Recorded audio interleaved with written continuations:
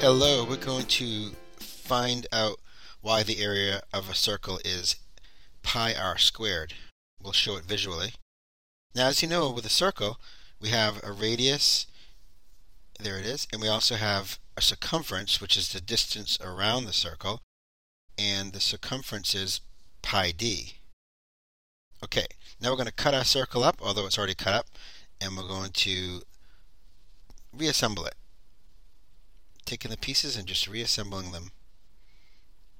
La la la la la. And it's starting to take a shape of sort of, looks like a parallelogram. And we know the area of a parallelogram is found by doing base times height. So that's good to know. Now, there's the radius again.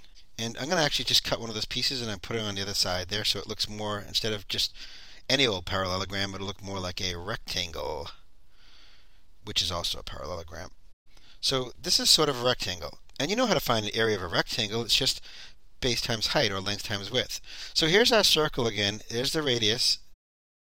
There's the radius. So it looks like the height of our rectangle is r, and the bottom part there, the base, is actually 1/2 c, because it's 1/2 the distance around the circle. Now remember, c equals pi d, so 1/2 c, that just equals 1/2 pi d. And remember that d is the diameter, so 1/2 of the diameter is the same as r. So let's just call the bottom part pi r instead of calling it 1/2 c. Let's take a look at that again. So here's our rectangle. You find it by finding the area of base times height. The base in this case is pi r, and the height is r.